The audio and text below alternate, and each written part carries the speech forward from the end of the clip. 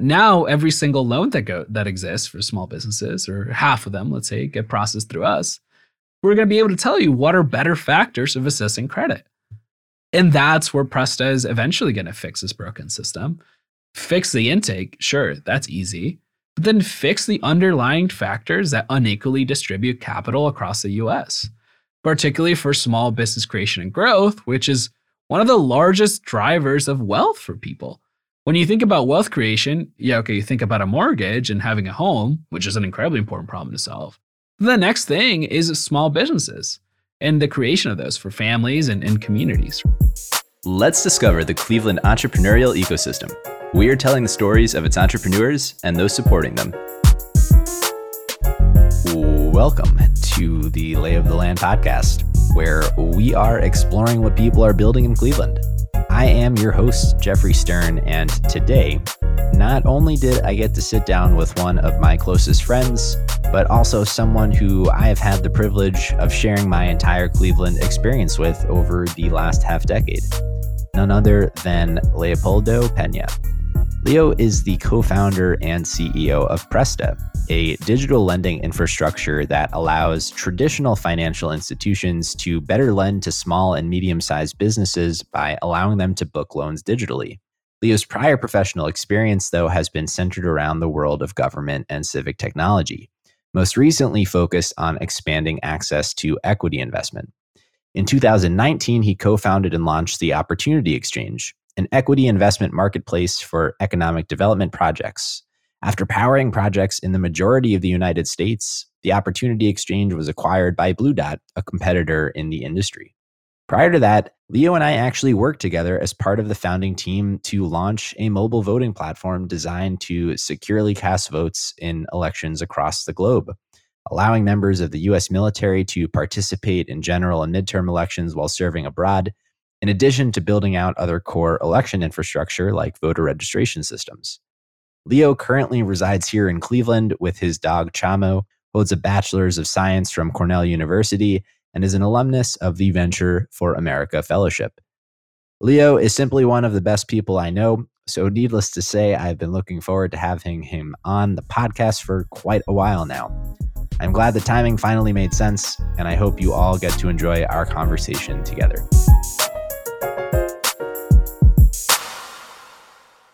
Well, this one is interesting because we know each other very well. Yeah. And we have talked about a lot of these things before. But I think we have to introduce you to the audience. I think that's where we have to start. Fair. Yeah. What questions would you ask if you didn't know me so people know who I am?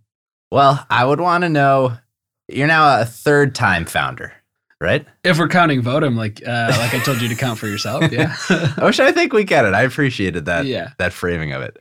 But I think it would be helpful, for one, to understand the question that I think we both get a lot, which is, what are you doing in Cleveland? What brought you here? Yeah. And what, why make a run at startups, which are really hard for a third time? Well, where does your interest in them come from? I guess I'll give you more background into who I am as a human and how I eventually got to Cleveland. Yes, your motivations, your inspirations, what drives you as a person. Yeah. The sun in the morning and not the winters. But no. So I'm originally from Caracas, Venezuela. I was born there. I lived there from ages 0 to 7. And then, as many are aware of the political status of the country, my parents left or had to leave. And we decided to move to the US, or my dad did. And we moved to Puerto Rico to start. So didn't leave the Caribbean, which is, again, similar question to why are you in Cleveland? Lived there for another 7 years. And then my parents moved to Orange County, California, where I went to high school. I went to college in upstate New York at Cornell. Actually, classmates of you, but... We are classmates. Yeah. We probably took classes together, but we didn't know each other until very late. I tried my hand at economics for a bit, and then realized that's not what I want to do. And then moved to Cleveland after college. I think my first startup experience, so as many people at Cornell look at doing, was, maybe I'll do something in the finance world. And I realized that was pretty icky. No offense to you and any other bankers. None taken. But I wanted to do something a little different. So actually, my first taste of Cleveland was the summer of my junior year going into senior year. My friend convinced me to apply for an internship here through Summer in the Cuyahoga, which, if you're not familiar, it's an internship program to get people here to Cleveland, hence Cuyahoga, partners with 8 different schools. Ideas, come live in the dorms in Cleveland State, enjoy Cleveland, understand what it's all about. And that was a really cool experience into it. And it may have worked even. I think it might have. Well, so here's the funny part is, so I actually intern at Flash Starts, which is no longer a thing, but was amazing at the time. And what was Flash Starts? Yeah, a startup accelerator. It was out of Tower City, run by Charlie Stack and Jen Nerndorfer. The idea is they got a ton of college interns. I think there was like 30 of us. And 8 to 12 portfolio companies. And the idea is that you pair them up and you get experience working for a startup. But then these really early stage startups have access to what are now fairly large teams of, mind you, college students, but still it's working hands that are excited about the mission. And so I realized, wow, everything I'm doing has like a very direct impact in this company. I'm building the MVP for someone and they're getting customers through us. That's really cool. And so I was like, okay, I think startups are the way to go. Before that, I tried my hand in research. I was looking into working in finance. But then I was like, this is probably the thing to do. And so after taking a ton of software classes in college prior to that, I realized, okay, I want to do this. I'm going to apply to work at a startup as a software engineer. And so I spent the fall applying to different startup jobs, but none really that small. It's like, okay, maybe like a larger company with 100 people, something where I can get some mentorship. And then funny, the way life works is the person who I was dating at the time wanted to apply to Venture for America and suggested it. And I was like, okay, sounds good. I pushed it off until the final deadline in March. For those of you that don't know Venture for America, that's how Jeff got here. That's how it is also how I got here. Spoiler, how I had also got here. It is a fellowship program from recent college grads to work at startups across the country in cities that are not New York, LA, San Francisco. But until the final deadline, I applied. And actually, as I was applying, I said to the person that I was dating at the time, because they were moving to Cleveland, there is no effing way I'm moving to Cleveland, but I will apply to this Venture for America program. I go through the interview process and I was incredibly excited. I loved it. I realized all the people that are part of this program fit who I want to be. I think they used to have a particularly stressful, quote unquote, like on-site or final round process. They did. It's similar to your banking or consulting super days, as they call it, where it's like 8 hours interview with a ton of people. And normally those kind of situations make people feel uncomfortable or stressful or stressed out. Sorry. I was ecstatic. I was so happy. I was getting to interact with really cool people, answer really tough questions, and having a blast. And so that made me realize, hey, if this interview process is intended to make you feel like you're not going to get in, only made me feel more reassured this is what I want to do. Yeah. That's probably what I should do. And you do thrive in those environments in particular. I do love a stressful environment, hence why we're still doing startups. And so to cut that a little bit shorter, applied to Venture for America, got in the last cycle, and then spent a lot of time finding my perfect company. And, a big focus for myself was, if I'm going to be spending a lot of my energy on this, it better be the right fit. I don't care where I go. Venture for America has now, I think, upwards of 15 cities. So it could have been anywhere from Birmingham, Alabama, to Pittsburgh, to Detroit. Cleveland was obviously on that list. So for me, I was pretty city agnostic, as much as all I cared about was an amazing opportunity with a great team, small size. I wanted something in the 10 to 15 range. So there was enough people, but I could contribute still. And then someone brought up this opportunity of a company working in the election space. I was like, okay, I'm immediately interested. Reasons my family left Venezuela was because of poor examples of democracy. So I'm already intrigued. And then I realized another fellow in my class was working on it, hence Jeffrey Stern and Where Our Lives Meet. And I realized this is the mission that I want to work on. And so I joined this now being the second employee. It was you and I and our CEO at the time. You and I together. I said, okay, I guess I'm moving to Cleveland after saying 3.5 months ago before that, there's no way I'm moving to Cleveland. To save democracy. To save democracy. As we used to say in a sentence that I still love, democracy never sleeps. And that's pretty true. Yeah. So Vodafone was a pretty wild experience. Just additional context, essentially we were building election infrastructure at the onset for folks who historically had been physically disenfranchised from the democratic process, members of the military living abroad, people with accessibility considerations. And we worked with secretaries of states to kind of manage their voter registration systems and allow for the online delivery and return of ballots. And we hit the ground running. Yeah, so picture this, right? Like, I still think it's so ridiculous. I was 21 at the time. You might have been.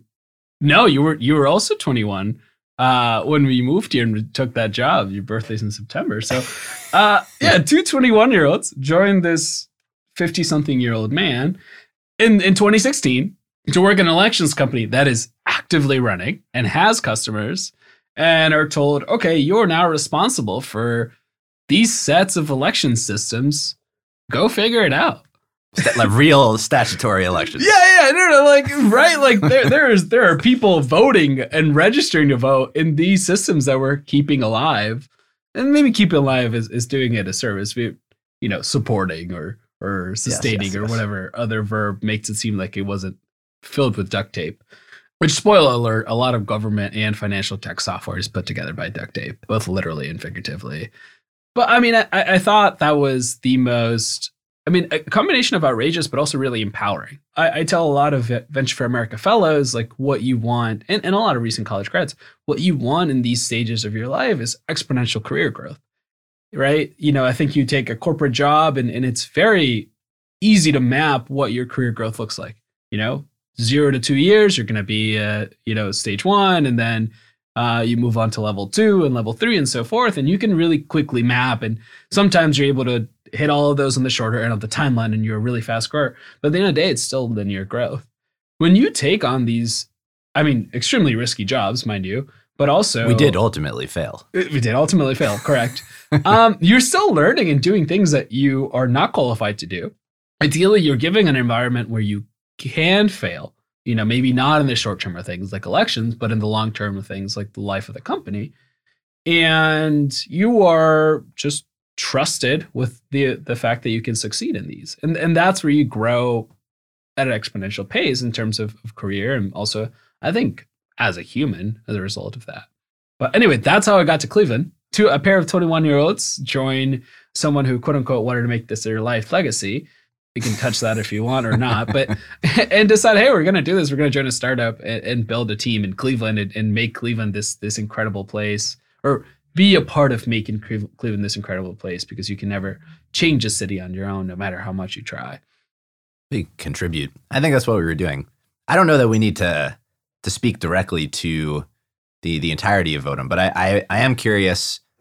So we were there for about 3 years in its entirety. The company grew to over 20 people here in Cleveland. We're working with a lot more secretaries of state offices when it ended than when we started. We were making good progress. It did fail for reasons that are not maybe the typical business failing reasons, although often it's people problems. It's always people problems. But what have you taken away from the Votem experience specifically as you look towards what came next? Yeah, I think there's two sets of takeaways. The first is, what are cool things I got to do? And I'll share a few of those. And then the second is, lessons on company building and entrepreneurship that I took with me to my next venture. So on the cool stuff, and I'll say this out loud because I think it highlights the importance of taking risk at an early age in your career. And we were interviewing people to move to Cleveland that lived on the coasts, that had more years of experience than either of us had been alive. We were interviewing VPs of engineering and CTO level candidates who had been working for 25, 30 years. And we were 21 and 22-year-olds respectively, probably at that time. And we convinced these people, we ourselves, because a lot of those early interviews were just you and me, either individually or in conjunction, before going to a quote unquote on-site with the entirety of the team. And I think on the cool side of things, plus also on skills learned, is how to sell a vision. and how to inspire people to step outside of their comfort zone for what are greater causes. And I think that's a lot of what we were doing in those early stages, both with our customers, but also our team, right? There's folks who moved from Colorado, from New York City, from San Francisco, and spending considerable parts of their life working on this mission of access to democracy. And I think that really honed both of our abilities on selling vision and dream to folks. So that was really exciting. So that's the cool things that I got to do. I think, you and I are both very proud of the team that we got to build. We built a good team. We built a good team. In terms of, concrete takeaways, I think the one that hit me the hardest across the face as the company was ending, and then I took with me forward, is that people really show you their values when things are tough. It's really easy to state values of transparency or honesty or commitment to diversity, whatever you want to call the value that you're professing at the time, when it's on paper and when things are relaxed. I think during moments of stress or tough decision making is when people actually do show their true colors. And I think that was a really difficult learning, but also something that I knew that during difficult situations, I had to go back and look at values that I expressed to both my team and myself and bring those forward. And that's something that was probably one of my bigger learnings. There's a ton of other like smaller business learnings. Cash is king. Make sure you have runway. At the end of the day, it's just a bunch of people put together. It's it's not about the software. Sell the solution. There's a lot of really cool things, but I think that the ethos of building a company is, treat people with a lot of respect. Make sure really smart people feel valued. You're working on a mission that's worth working on with a high-performing team. And that's what we had done, and something that I tried to do now going forward. Yeah, culture gets a lot of lip service. And I think people, myself included, at the onset, it's like, what is the actual value of the culture of a company? Because it is very easy to write down, trust, transparency, whatever, and, say these are our values. But it really, you do only see what they are when people are tested against them. Yeah. And I think at the end of the day, you're just building a team. There's very few situations in which the tech is more important than the people. And not even then. Can't really build anything without amazing people. So, we have this pretty incredible experience. The way it, I guess, ultimately transpired, not ideal as an outcome, but you are undeterred in your entrepreneurial proclivities. I think I was partially deterred. I mean, here, like we are in a comfortable space, and I mean that literally. This is a pretty comfortable couch, and as far as people to talk about this stuff, I mean, I think it's important to share this, and realizing now that this is going to go and recording and share with a ton of people. But yeah, we have. There's an audience. There's an audience. Someone else is in the room. Yeah, I mean, I was, and I tend to be very casual with my wording, so I'll put it this way: I was pretty wrecked. As we wrap up this end of Votem part of the conversation, I remember the day after we got the news that the company was no longer, I was brushing my teeth, and one of our early hires texted me and said, "Thank you so much for this opportunity. It was amazing to work together. Thank you for convincing me to move to Cleveland. I had a great time." And I broke out in tears. This person who, again, similar thought, that we convinced so many people to move their lives to Cleveland, which I'm still honestly very proud of, but also I felt very responsible. We had no ownership in that company, both literally and figuratively, which goes back to valuing people. Quick side note. But yet I still felt so much ownership because of how much I had poured into it, that when this man texted me that, I just started crying, because all I could think about was, wow, we changed so many people's life trajectory, even by the smallest bit. I mean, some of these people worked almost those 3 years with us. Yeah. Ultimately, it didn't work out, but I put so much into it. So on being deterred, I mean, crying after a breakup, which is what essentially that was, a forced breakup, did deter me, for even if it was a short period of time.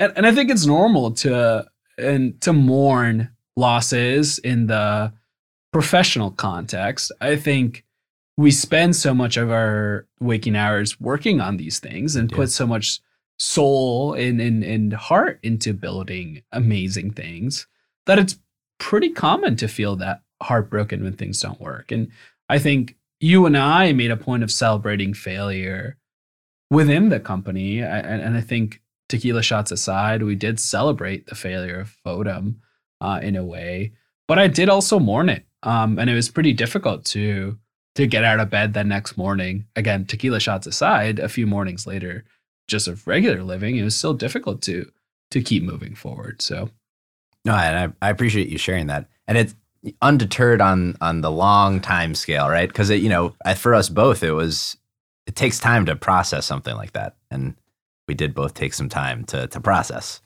Yeah, I mean, I spent several months just sitting in a coffee shop reading. Like, that's all I could do. Yeah. I went to the gym. I went to the Westside Market, which we all love on this podcast. Would pick up vegetables. This is on not on every day, because unfortunately it's not open every day at the same hours. But the weekdays that it was open, I would go pick up vegetables and then just cook lunch, and then go sit for an afternoon cup of coffee at Pour, which is no longer there on East 4th. But I would sit there because they had unlimited refills and just read.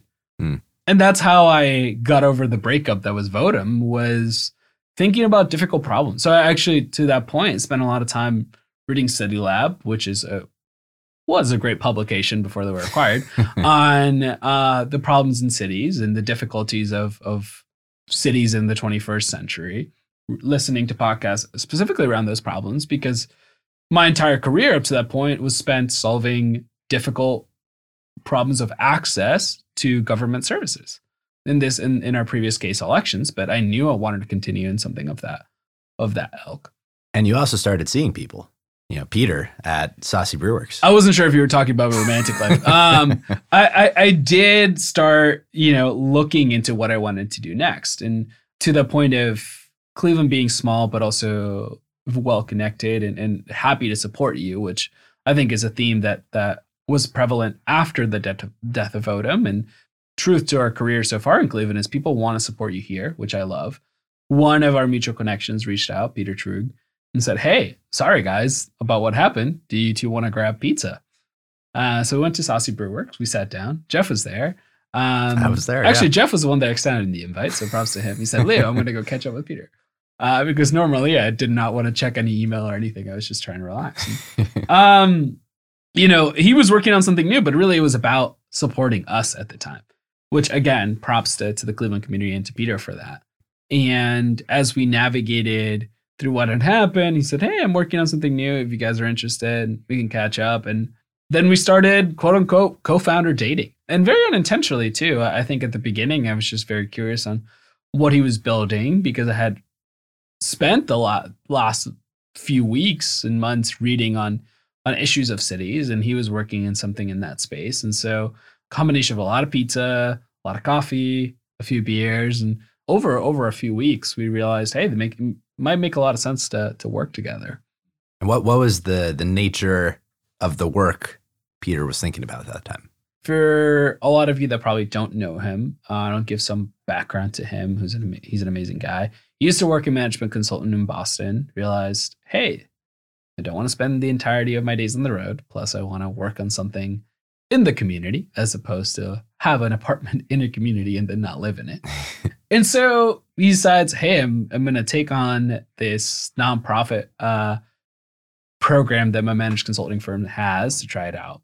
Becomes an intern essentially at the Fund for Our Economic Future in Cleveland, and realizes, hey, I want to work in this space of increasing access to economic opportunity and tackling economic inequality. So he leaves his management consulting job in Boston and moves to Cleveland, where he knew no one. He knew one guy, actually, and that was it. And said, I'm going to do that. I'm going to go work at the Fund for Our Economic Future.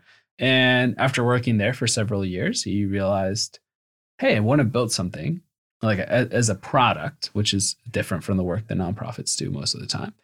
And so he left that to begin working on this idea of increasing access to capital, but from a software perspective.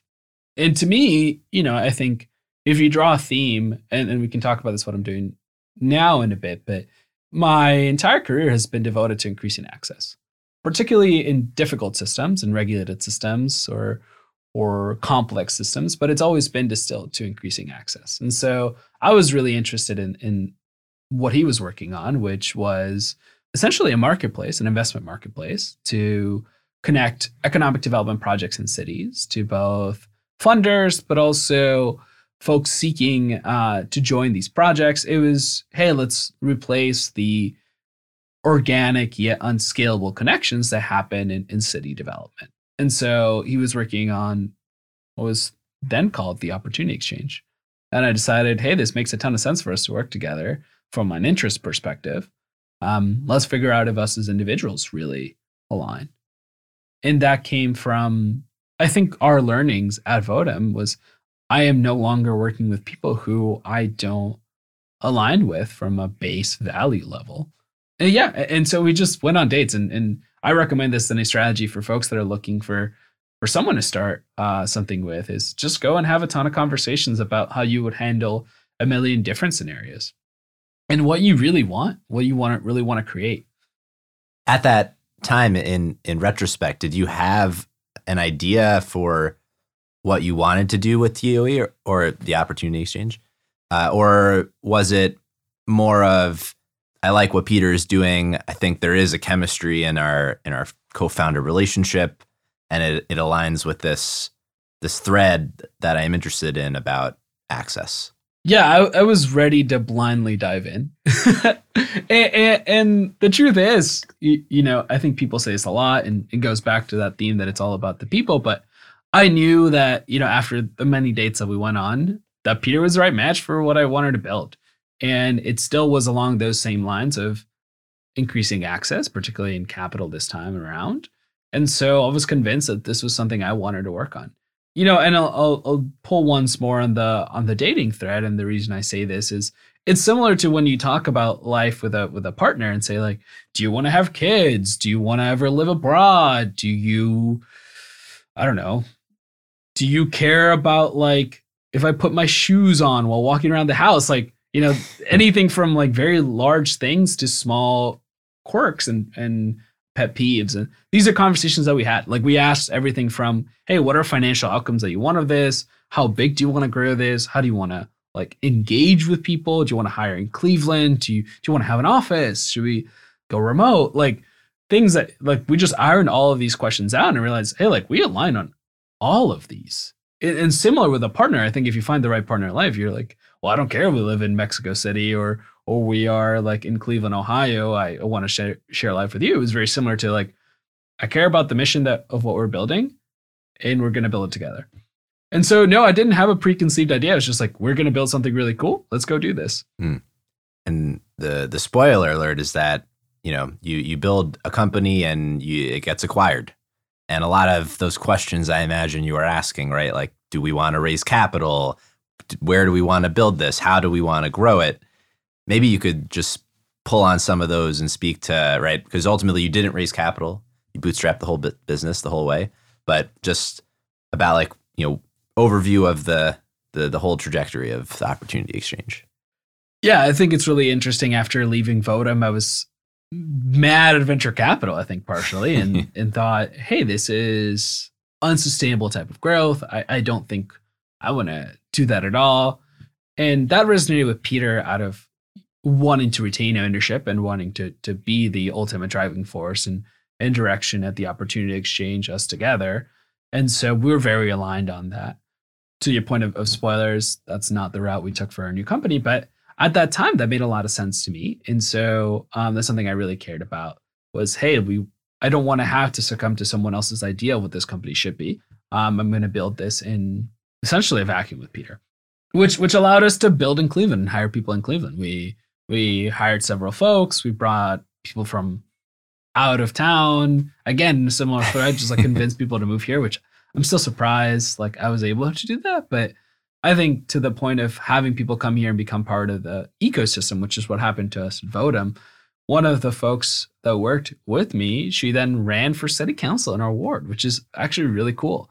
That she moved to Cleveland she moved to Cleveland from California to take on this job at the Opportunity Exchange. It was her first exposure to economic development, to engagement in communities. And she loved it so much, she realized, I should be doing something similar in Cleveland, Ohio. And so then she ran for city council in our ward and did well too. I think a tough ward to run in. I live in Ohio City, and so does she. But she loved the community so much from that kind of work that she wanted to remain in the fabric of it. And to me, that was particularly impactful. I think when Peter and I look back at the Opportunity Exchange and say, what did we want out of this? We wanted a company that had positive outcomes, mostly from a social perspective, but also financial outcomes, to your point of the exit, and treated people well. And I want to say that we did. And if you worked with me and don't feel like that, please text me. You all have my number. But I was so happy to work with these folks in a way that impacted both locally and a lot of the other communities that we worked in. Yeah. So there's a pendulum that kind of swings on the importance of raising capital to, ownership, retention, and how you captain the ship of that is your company, and kind of having it swung on both directions now, exiting the Opportunity Exchange. Maybe you could just actually tell us a little bit about that whole process, but I want to kind of follow the pendulum back the other way. Yeah, I think it's really interesting. It takes longer than you realize. I thought it would be, okay, for how much do you want to buy it? And are you in? All right, sounds good. Let's sign this paper. No, it takes lawyers a while.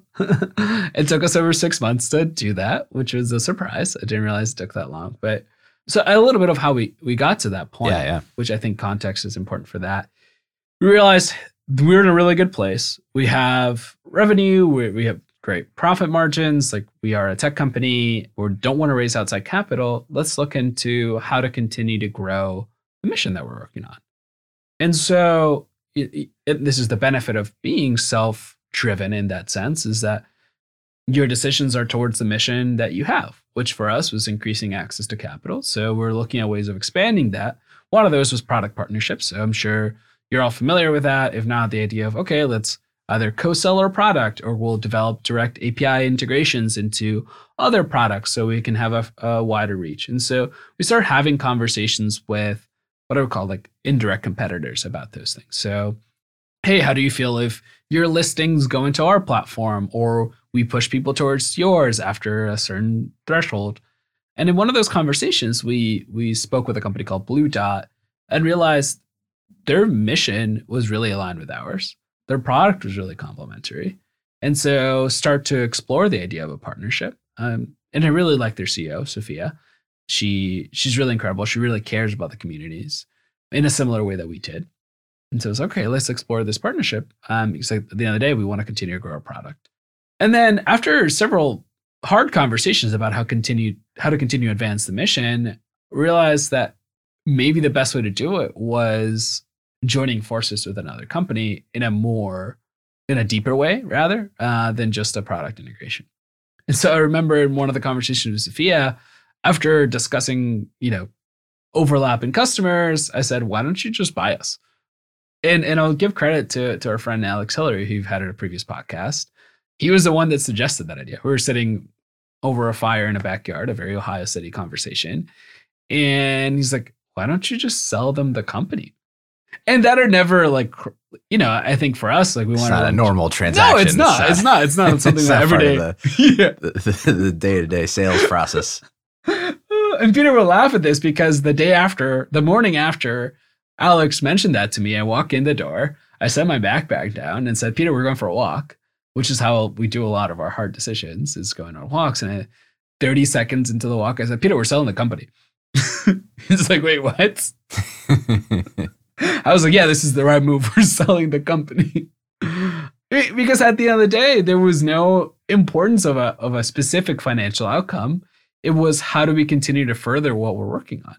And I think that's to your point of the pendulum, that was the benefit of being bootstrapped and self-owned, is that what we had to care about was our people, our customers, which we didn't even call customers, we called community partners, and then our mission. And so after realizing that Blue Dot was so aligned in what they wanted to achieve, our community partners could and did end up transferring over to their platform in a way that would have the same outcomes, if not better than we did. Since Bluto was a little bit farther along, they had a more developed product. They are VC backed, so they have more funding. It just made sense. We knew our people were going to be taken care of. So everyone either had different aspirations that we had been talking about with them for months at that point in time. So either run for city council, like we mentioned prior, or wanting to take another chance in a different industry, things like that. And so for us, it was just an egoless transaction, right? This expands what we want to work on. Our people feel happy about it. Let's do it. And so that was really amazing. And I feel very fortunate to have been in that scenario, both Peter and I, and being able to work with someone who said, yeah, this makes sense for our mission. This makes sense for our people. And I guess it made sense for ourselves, but I didn't really care as much about me. I was like, I'm young. I'm 26 at the time, 25, 26 at the time. Actually, I was 27, whatever. Point being is like, we got more time. Got more time. I got more time in life. So, and then it creates the space. And I'm curious. I'm going to pose this. I don't know how you'll take it, but do you think of increasing access as what you would like your life's work to be? I think so. And I'd never presented it to myself as life's work. I think, but it will transcend the companies that you're working at. It has so far, 3 tries now, and it's still that same problem. I think we live in a world where opportunities are not equally distributed. We can talk about that at any facet of it, right? It's been my own lived experience. I think, here's an example of it. When I first moved here, as you might have gathered, audience, I was not a US citizen when I first moved to Cleveland, which has some implications in the ways you can access public services.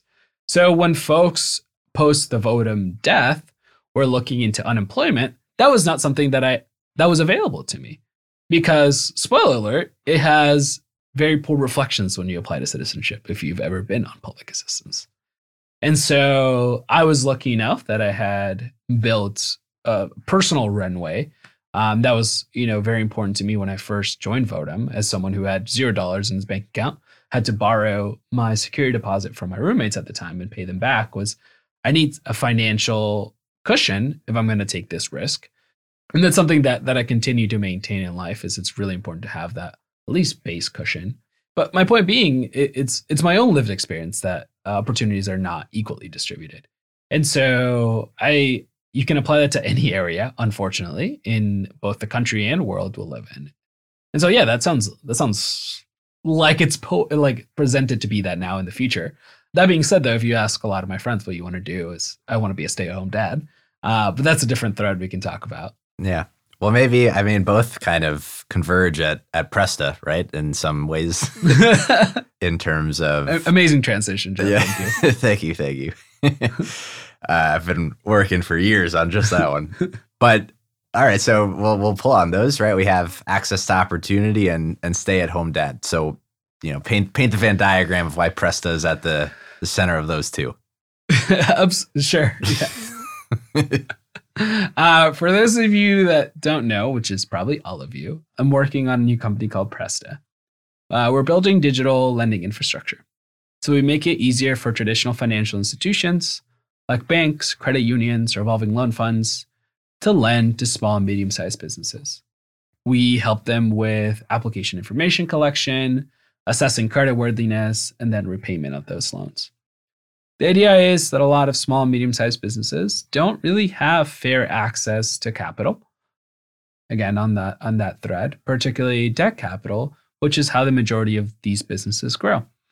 I think if your entire experience, or a large bulk of your experiences in this VC-backed equity investment space, you often forget that majority of folks don't want to give up ownership of their company. I didn't at the Opportunity Exchange, but do want access to capital that allows them to grow a little bit more.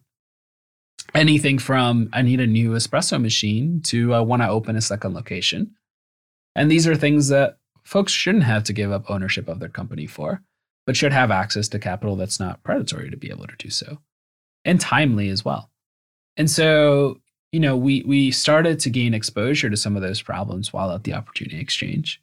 We worked in the community building space, in the city creation space, or the city augmentation space, rather. And we saw the problems that anyone that had a small business was facing on that front. And so with that in mind, and with some free time post the Opportunity Exchange, Peter and I decided to work on this, which still aligns very much what we care about, which is access to capital, access to fair and timely capital in the communities that need it. But it blends, to your point of stay-at-home dad, the size of the problem and the financial outcomes associated with that problem are fairly large. I think you and I, when working at Votem, were exposed to the idea if you solve a problem large enough, financial outcomes will come. And I think at the end of the day, what we care about here is solving a really large problem. And so it makes sense that when you have a really large problem solved, there are some financial outcomes. But more importantly, for the people that are involved in using our products. What does the process today look like if you were to try and get one of these traditional business loans? Man, it's terrible. Okay, so like, it's just so funny because I had to do this in a pitch recently, and I say this all the time, but okay, so let's say you want to open a second location to your coffee shop. As you can tell, I'm wired on coffee right now, hence the example, but you Google bank business loan near me. You click on a bank that resonates with you. That's local. You may remember their name. And then go to the business tab. From the business tab, go down to loans. And then what pops up is the phase of 6 to 8 loan officers. So their headshots and their phone numbers. And that's the direction. It says, get in touch. So you have to look, whoever looks the friendliest, give them a call. You most likely end up in their voicemail. You give them your information. It's like, hi, I'm Jeffrey Stern. I would like to expand my podcast business because I want to hire more people. So you're like, okay, sounds great, Jeff. Leave this voicemail and hope someone calls you back. So then on the other side, let's say Ken gives you a call back and says, hey, Jeff, got your application or your interest rather. I'm going to send you over an application. It's a fillable PDF. Can you spell out your email? So then you spell out your email in detail over the phone. Jeffrey at layoftheland.fm.com. .fm, yeah. .fm, yeah. And then Ken will email you that. You're going to fill that out whenever you have free time, which is not a lot. And then send that back over. Ken reads it whenever he has time. And then based on your answers, has to send you more PDFs your way. And then ask you to put together your cash flow statement for Lay of the Land. Preferably last 18 months, minimum, maybe more. Which luckily, Jeff, is, if you all don't know, has a prior experience with banking. So he's amazing in Excel.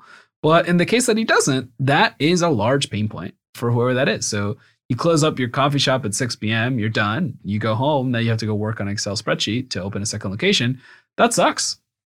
And so that's the current process, a lot of back and forth. It takes upwards of 2 months, sometimes as long as 3 months. And when you think about, maybe it's expansion, so it's a really nice outcome. But in the case that it's a loan to continue to keep cash flow or people employed, it's terrible. These businesses on average, or median, whatever, similar enough, have like 27 days of runway.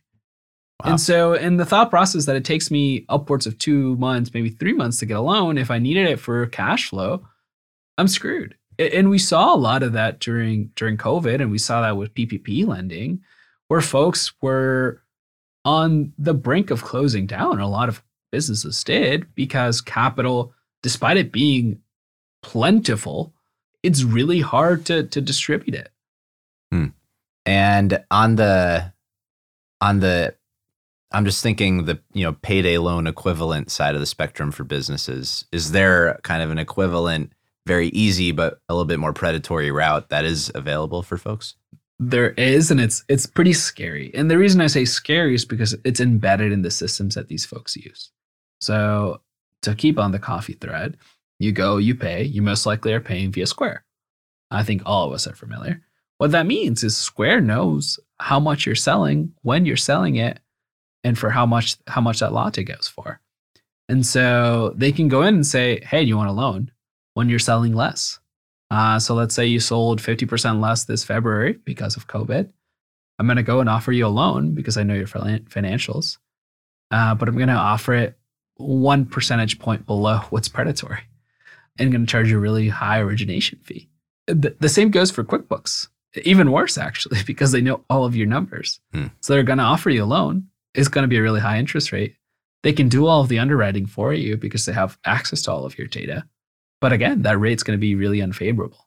And so there's a really large, and Jeff, you love this word, asymmetry of information there between the folks that have affordable capital. So banks and credit unions and community development finance institutions, and the systems that manage the financials of these small businesses. And we're trying to bridge that gap of asymmetry of information for folks. And there's also a really large knowledge gap for folks that are running these businesses on how to present that data. And I'm not saying these are unskilled people. I think complete opposite. They're amazing at what they do. They run an incredible restaurant, or they run an incredible construction business. They don't need to figure out how to speak a banker's language to be able to be amazing at what they do. And that's it. There's a lot of that we're bridging for folks. And so it's this asymmetry of information. It's this back and forth process that is paper-based. Enter Presta. Enter us. And so, I think one really clear example that we use is Square has an API. So when you go apply for that loan, you can log in via your Square account on Presta, and we pull all of that data for you. And so now when that banker goes to, or that underwriting team goes to look at that loan, they have access to all the same information that Square has and can offer a rate that's like a fifth of that rate for you. And so we're bridging that process. So now instead of that coffee shop owner having to download the Square information, figuring out how to put it in an Excel spreadsheet, modifying it to the bank standards or the credit union standards, presenting it to them, justifying their calculations, we can take all of that raw information, process it through the calculations that the underwriting team needs. So for those of you that know, underwriting is assessing the ability to pay back that loan, essentially, and doing so in a much faster manner. So we're saving the borrower time, and we're saving the lender a ton of time as well. What's been the reception from community banks who maybe haven't had this kind of power before that you are offering them? I think it's a mix of excitement and fear, which is a great place to be in when presented with something new. Looking at tech that can potentially, quote unquote, get rid of your job is scary. But the truth is, there's not enough people for them to hire. So can't really replace their teams, but rather we're augmenting the ability that they have. A lot of folks are sitting on cash to disperse, or rather capital to lend. And so being able to augment their ability to do it is really important. And so folks see this is really incredible. I think there's always slow uptake in industries that are slightly more regulated or slightly slower. But the fact that people open their eyes and say, wow, I had no idea you could do this, means we've landed on something pretty great. And I know one of the lessons that we took with us from Votem is that, selling to government or any of these regulated businesses is very hard. There's a very high bar for what is the minimum required functionality, security, and that requires some capital most of the time.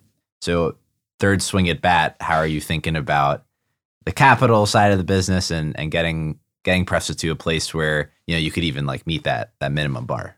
Yeah, that's one of the interesting reflections that Peter and I had was, hey, I think this is a business we want to have venture backed. We understand the implications of giving up ownership of the company now, but also recognize the size and magnitude of impact associated with fixing a problem like access to debt capital. We need to go this route. And so I think that for us, that set off a really long process of finding the right partner. I still hold a lot of VCs to very high levels of scrutiny. And I don't think that opinion will ever change, or that process will ever change.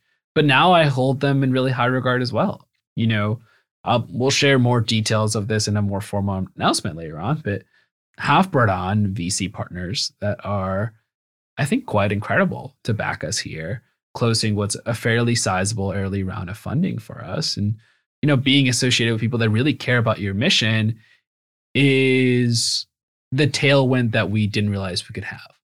And so thinking about VCs as partners in building is very different, I think, from what the exposure I've had in the past or seen from other folks.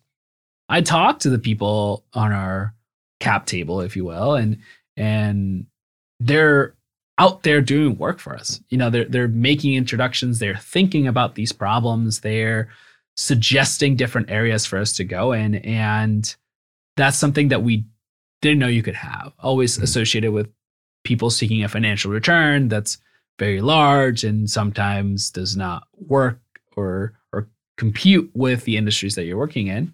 And then after a lot of similar dating process with hundreds of venture capitalists that we talked to, realize some of them I cannot stand for 10 minutes and some of them I wanted to continue talking to. And so you test the values in the same way and work towards the alignment there. We did. Here's a ridiculous example. So for folks that are going to venture out into this world, no pun intended, there's some terrible people out there. So I was leading this process and really excited about doing it. So like reaching out to mutual connections, getting introduced. And so I set up this meeting through a mutual connection of mine and this investor and jump onto the meeting. So they had only had an exchange with me to give you context. I was the one that set up the meeting, and then I invited Peter, who's my co-founder, to be a part of the meeting.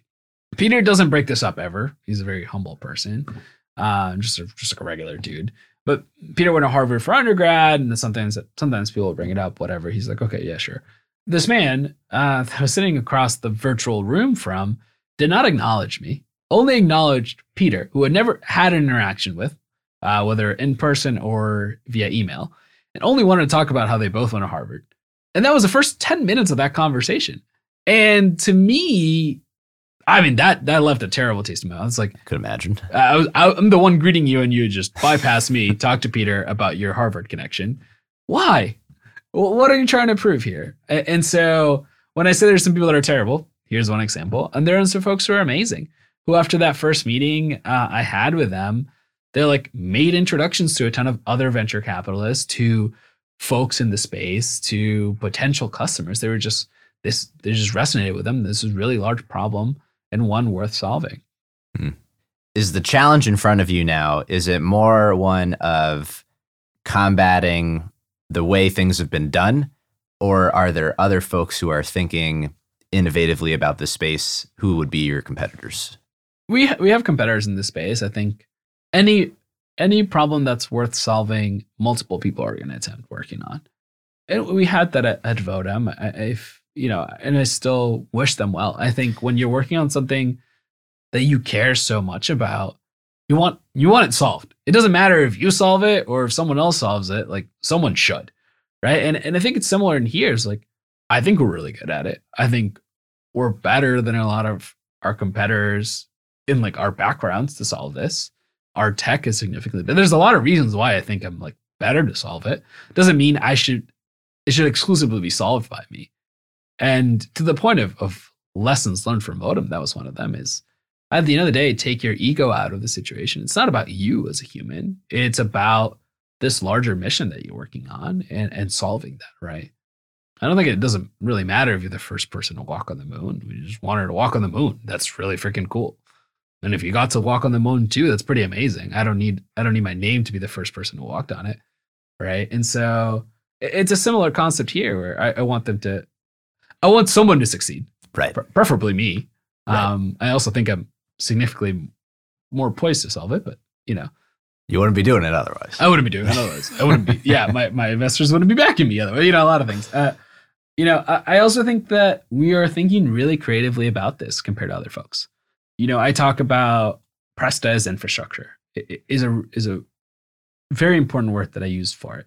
So we have ACH wires, and that's how we like pass money, or like credit cards, and how we transact payments. There's a lot of things that work in the background of what we do that we don't necessarily associate with those specific companies, right?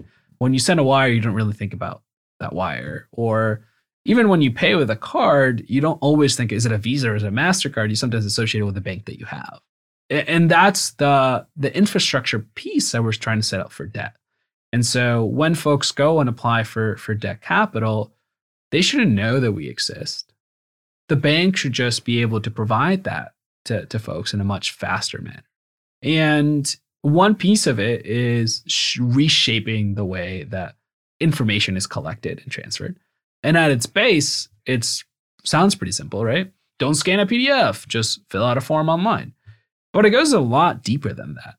And the system's really broken. Our debt system's really broken, and it's broken beyond its ability to collect information. It's broken on how it operates at its core, which is that folks are 3 digits, right? And when you go and apply for something, oftentimes they just look at what's your credit score.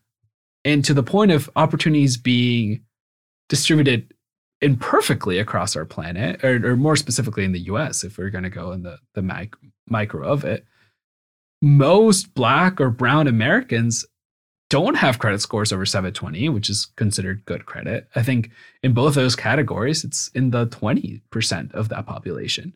And a lot of it is systemic inequalities that exist in the US. And we only made up credit scores like 25 years ago. Yeah, people forget that a lot of things are just made up, right? Very recent development. Yeah. Don't get me started about how money is made up. But point being is credit scores are very recently made up. To fix that, you need to be a part of the underlying infrastructure. So yeah, now every single loan that exists for small businesses, or half of them, let's say, get processed through us, we're going to be able to tell you what are better factors of assessing credit. And that's where Presta is eventually going to fix this broken system. Fix the intake, sure, that's easy. But then fix the underlying factors that unequally distribute capital across the US, particularly for small business creation and growth, which is one of the largest drivers of wealth for people. When you think about wealth creation, you think about a mortgage and having a home, which is an incredibly important problem to solve. But the next thing is small businesses and the creation of those for families and communities, right? And so it goes beyond quickly collecting cash flow statements. It goes on to say, how do we look at other factors that enable repayment that we can smartly put into this process? That's also where I think a lot of folks in our space don't look at. I think a lot of people think about, how do I make an industry go faster? Well, I want to break it. I want to break it and put it back together in a way that increases access for everyone involved. I think my favorite example is, okay, you go and apply for a taco shop loan. And if you apply and they look at your credit score, you're like, oh, it's 650. I don't think I can give you this. Let's look at other factors. You go and Presta, you pull the geographic location via Google Maps API, and you see the hours that it's going to be open. Oh, it's open till 3:30 in the morning. Great. Oh, the bars next door close at 2 a.m. It's also on a busy bar street. Do you think they're going to be able to sell a ton of tacos from 2 to 3:30 a.m. and pay back their loan? Yeah, 100%. For sure. Everyone's been on that. Everyone's been on that scenario. Barrio and East 4th, their kitchen closes an hour after the bars close. And that place is packed at 2:15 in the morning. And so the thing is, these are not factors that people really look at when assessing credit, because we boil people down to 3 digits. What keeps you up at night, if anything? Being too amped up from this energy. Well, because I've gotten the privilege of working with you, and you do have this endless well of energy. Like how do you manage yourself and throughout this whole process? My dog forces me to walk a lot. On the way to you saw him on the way this morning here. I get a lot of energy for solving problems, obviously, but talking to people. I think you and I are complete opposites in this regard, that I'm a huge extrovert. And so, now I'm lucky that my job allows me to talk to a lot of people about how to solve these things. And with it, I get very large pools of energy. So if I ever need to wind down, being alone, which I don't necessarily love, does deplete a little bit of energy to allow me to sleep. I think in terms of what keeps me up at night, it's like thinking about new ways to solve these problems, right? Thinking about, the geo integration to see where the taco shop is like one random example. Where it's like, oh my God, that makes a ton of sense. Why aren't we doing this, right? Or sources of alternative underwriting data, or ways to distribute our products. Like, oh, we should have a partnership with a trade association. That's a great way to do it. It's those things, which is, I think, the blessing and a curse of being a founder is your mind is never off. And so I was having this conversation over dinner with a founder in very much similar industry, working on this, but in mortgage. And he's like, yeah, sometimes I'm playing with my kids, but my body's there, but my mind isn't. And so I think 2 words that I really like are intentionality and presence. And particularly on the intentionality front, I try to be really intentional when I'm spending time doing something else that's not working on Presta, whether it is walking my dog or spending time with friends. I think it takes a little bit of a hurdle to get over that baseline mental processing that is what's my business doing. But then after that, it's just being intentional about being present. I love that it comes from a place of creativeness and inspiration rather than of, risk or fears. But how do you think about and try and manage the risks of the business? I mean, don't get me wrong. This is now because we closed a funding round, but prior to that, I was like, oh my God, my business is going to shut down. I'm depleting my personal savings on this because I'm not paying myself a salary. I'm paying like people that work with me a salary, but I'm not paying, I think like you're catching me in a really good point right now where we're like, hey, we're really fortunate to be in this position and have customers and have funding and have traction. I mean, I think if you talked to me 3 months ago, I was like, I don't know what's going on. And 3 months ago, we weren't part of the Techstars Accelerator. We hadn't, gotten term sheets or funding. It was just Peter and I and the people that work with us, like working towards this. And Peter and I kind of lightly freaking out, and I think life goes into the point of the pendulum. Like life is just like one massive pendulum. And that was the point that we're at 3 months ago. And there, when I was going to sleep, I wasn't thinking about integrations. I was thinking about how many more conversations do I need to have to close this funding round? And that's really scary. And I think in 6 to 12 months, I'm going to be probably thinking about something really scary as well. It's like, oh, how do I scale our sales? And it's costing us too much to do this. Or I think having big sigh. For me, it's been having peers has been really helpful. Having community wherever you are is really important, be it for enjoying like food like you and I do and other folks, or talking about difficult business problems and being able to like see beyond where you are. The concrete example is Alex Hillary saying, why don't you sell the Opportunity Exchange? That's something that an idea I would have never gotten if I wasn't in a community of peers that have been working through similar problems. They were thinking about selling their company that they hadn't shared that with me when Alex suggested it, but it came from their own thinking. And so I think it's really hard and lonely to build in a vacuum. I think having peers that either have seen similar problems or can help you think about those problems is a level of support that you need when taking this large risk that is building something new. What are other things that we haven't touched on yet as part of this whole entrepreneurial process that you think are important? We haven't really talked about Cleveland that much. We haven't talked so much about Cleveland. No. We can. Wherever you want to go with that. I mean, I think Cleveland has been an amazing place to be. I've intentionally stayed here. My partner lives in New York, and I miss her dearly. And I don't necessarily love flying into LaGuardia and then getting to her place. Flying into New York is terrible. No offense, but none taken. Yeah, it's gotten a little better. It's gotten a little better, but my point being is I'm very intentionally here because I really appreciate the ecosystem, what it's provided me, and what I would love to give back to it. I think from that perspective, we were really keen on having at least some local investors in our company, and we have them, and that was a really important thing for us to say, like, hey, we're going to be building things in a fashion that's relatively different, and we want you to be a part of it because you should be part of cool things happening in this town, and I should be partnering with people that are from here and want to continue to see success here. And I think the reason I say that is I've been here for 6 years, and so people have seen that I care and are willing to back us because of that. But I think for us, it's important to invest back in a city in that manner, saying like, I want some local representation here in the way we're doing this. Yeah. How have you, because it has changed, in just, 6 years, it could be a long time, it could be a short time, depending on your frame of reference. But for me, it's felt like both of those things, but it's changed a lot. And I'm curious, having really just kind of navigated this whole process of working to put together around, but also really just having started a company here, where do we need to do a better job? And just starting there. Yeah. I could rant about this forever. And I always go back to your solo episode from what is now tens of episodes ago, but I think you did a really good job of highlighting some of the problems or rather highlighting some of the potential solutions. Opportunities. I think you could have been both meaner and kinder at the same time. You hit a pretty happy medium there. I mean, I think my biggest problem as an entrepreneur when being here was raising capital. Right. And I think there needs to be more capital, particularly slightly riskier capital.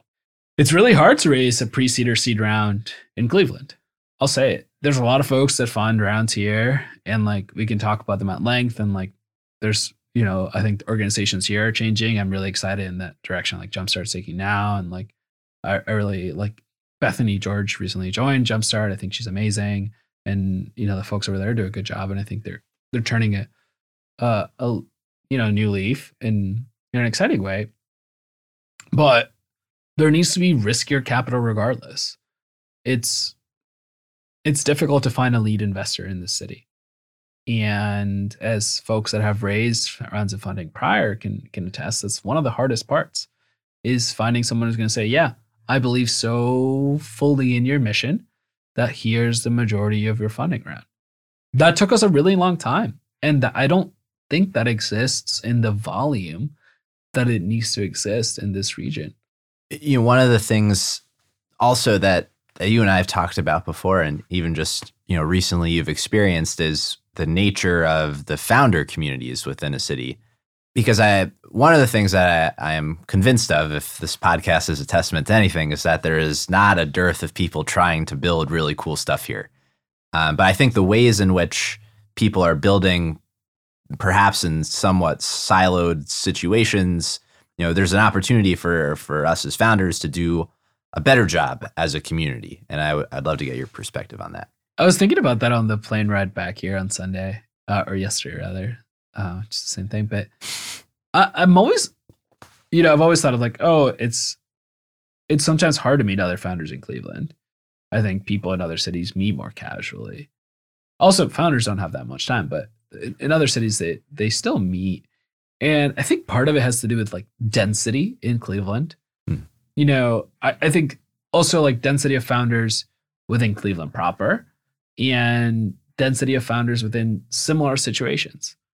And the reason I say that is like, I don't know that many founders under 30, for example. I can name like 5 off the top of my head, maybe, but like that's it. I think there's a lot of founders later in their career, like evidenced by your podcast. If you do a demographic breakdown of who's on it, it skews older. And I think a big part of that is the risk averse nature of capital in Cleveland tends to fund people later in their careers, or with enough quote unquote like career validation to fund those entrepreneurs. And I think what happens then is you have folks who are in different stages of life and live farther from a central meeting place. And this is a theory from last night that I was thinking about. I like this. But if you're driving from a 45-minute suburb to meet in a co-working space in Ohio City, that's like a big ask, right? Like people work from home now, so you probably work from your house as a founder. Asking you to drive an hour and a half to go meet some people, you don't know where you're going to get out of that meeting. And so it makes a lot more effort. But, I think that's one of the harder parts of a city like ours, where you favor older entrepreneurs and folks that now live farther away from a central meeting location. A density component. There is if there was more founders, there'd be like more encounters, right? Like, like that's a big part of it. It's like we just have, if you had like an accelerator back here, you'd have that as a cohort source, or 2 or 3 accelerators here. Then you could have like a commingling of those, right? And so. Yeah, it's something I think we're missing is density. Because it goes back to your origins here at FlashStarts. At one point there was more of that. Their office was in Tower City, and there were like 30-something college interns, 12 portfolio companies with multiple founders each, like in just one space. You'd have speakers come in, or you'd have a happy hour, and like a ton of people would come in. So you'd have a little bit more commingling. I think some of the difficulties they had was that an accelerator at that stage is really risky, and funding something like that takes a lot of work, and people don't necessarily want to take that risk. Fascinating. I like that plain thought. It's a good one. Yeah. Well, we can keep it here in Cleveland, and I can prompt you with the closing question that we ask everyone, which is, for your favorite hidden gems in Cleveland. But then I also want to ask you a brief detour to talk about arepas. Sure. Okay, I'll talk about my hidden gem in Cleveland that I know hasn't been said on this. So that fun. It's actually City Dogs. That is my hidden gem of Cleveland. And what is City Dogs? City Dogs is, so it doesn't sound like it, right? But it's the city's kennel. It's the city's animal care and control. But they've done such a good job of branding it that it feels like this separate entity. They're like the Friends of City Dogs. They have their own booster. Like it's really well branded. They have a logo. So it doesn't feel like you're working with a city entity, which oftentimes people view as a negative when you think of animal care and control. It's just like a bunch of rabid dogs. They have a really friendly logo. It's called City Dogs. They do a ton of events. They also have incredible volunteers. So to the point of like walking my dog, I have a 65-pound pit mix whose name is Chamo, which means dude in Spanish and slang, in Venezuelan slang. And I love him very dearly. And I got him from City Dogs. And I had an amazing experience adopting him. A counselor or like adoption counselor who's a volunteer walked me through and asked me a ton of questions. Like I was on a speed dating and then brought out a ton of dogs. And that's how I was able to find him.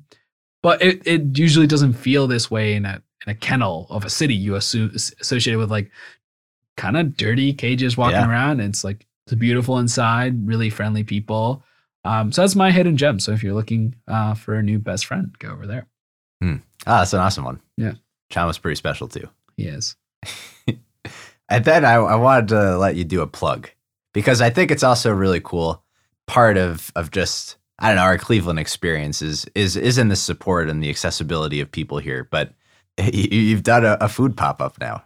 Yeah, I appreciate that plug. I'm not one to plug that. I just really enjoy doing it. I think, you know what, quick Cleveland reflection, it's sometimes the things that you want out of this city don't exist, but you can build them, which is not the same thing as other cities.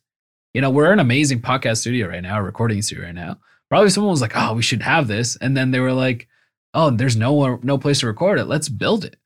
And then you build it and people support you and they're like, come and record their shows out of here. And it was the same for me. There's Barocco. Yeah, shout out to Evergreen. Shout out to Evergreen. Thank you for having us. Like, you know, it was the same case for arepas, which are both Colombian and Venezuelan. And both those are very different. Barocco does great Colombian ones out in Lakewood, but there's no Venezuelan arepas in Cleveland. So I was like, I want those and I make those for myself. And then I was talking to my friends, I was like, we should expose more people to these. And so in Cleveland fashion, we were going to Hooples down in the flats and the owner, Norm, we were like, hey, we're thinking about doing this. Like, do you still not have a chef? And they're like, no, we're having a hard time. I was like, all right, cool. Like, do you mind if we just cook out of your kitchen and bring a bunch of our friends? It's like, what do I have to do? I was like, nothing. And just like, just change out the frying oil before we show up. It's like, okay, I can do that. And so then we just cooked out of there and sold out our first pop-up. A ton of people showed up, people we didn't even know, which is amazing. And they were ordering our food. And I think it's an example of Cleveland where people will support you for trying and want you to succeed because you are doing something new, which I think in a lot of cities, people are kind of skeptical of new things or people building stuff. Oh, it's for a profit, it's for this, it's whatever. Like in Cleveland, they're like, heck yeah, that's amazing. Hence probably why we have so many things called the Cleveland something. Yeah, there's a pride around the city and its support for what you're doing. But I appreciate you having me, sir. I think it's been a long time coming. It's also been amazing to listen to all of your podcasts and have such a shared journey here in Cleveland. I think, you know, my closing thoughts are that Cleveland's amazing. Entrepreneurship's really hard.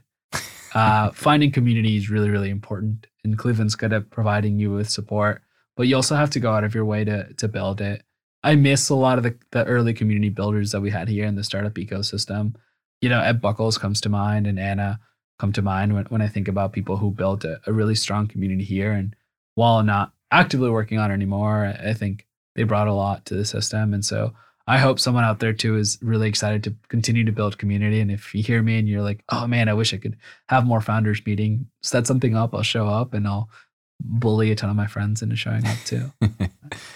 Well, I appreciate as much you coming on. It has been a long time coming. I think you've shared a lot of sage wisdom today. If anything Leo has said has resonated with you today and you would like to be able to follow up with him about it, how can they do that? You can find me on LinkedIn by my full name, Leopoldo Peña. You can find me on Twitter by a similar name. Everyone should do Twitter because Leo's an aspiring Twitter user now. I've had one tweet in the last few years and I'm getting back into it. But or you can email me. My email is Leo at letspresta. So LETSPRESTA.com. That's all for this week. Thank you for listening.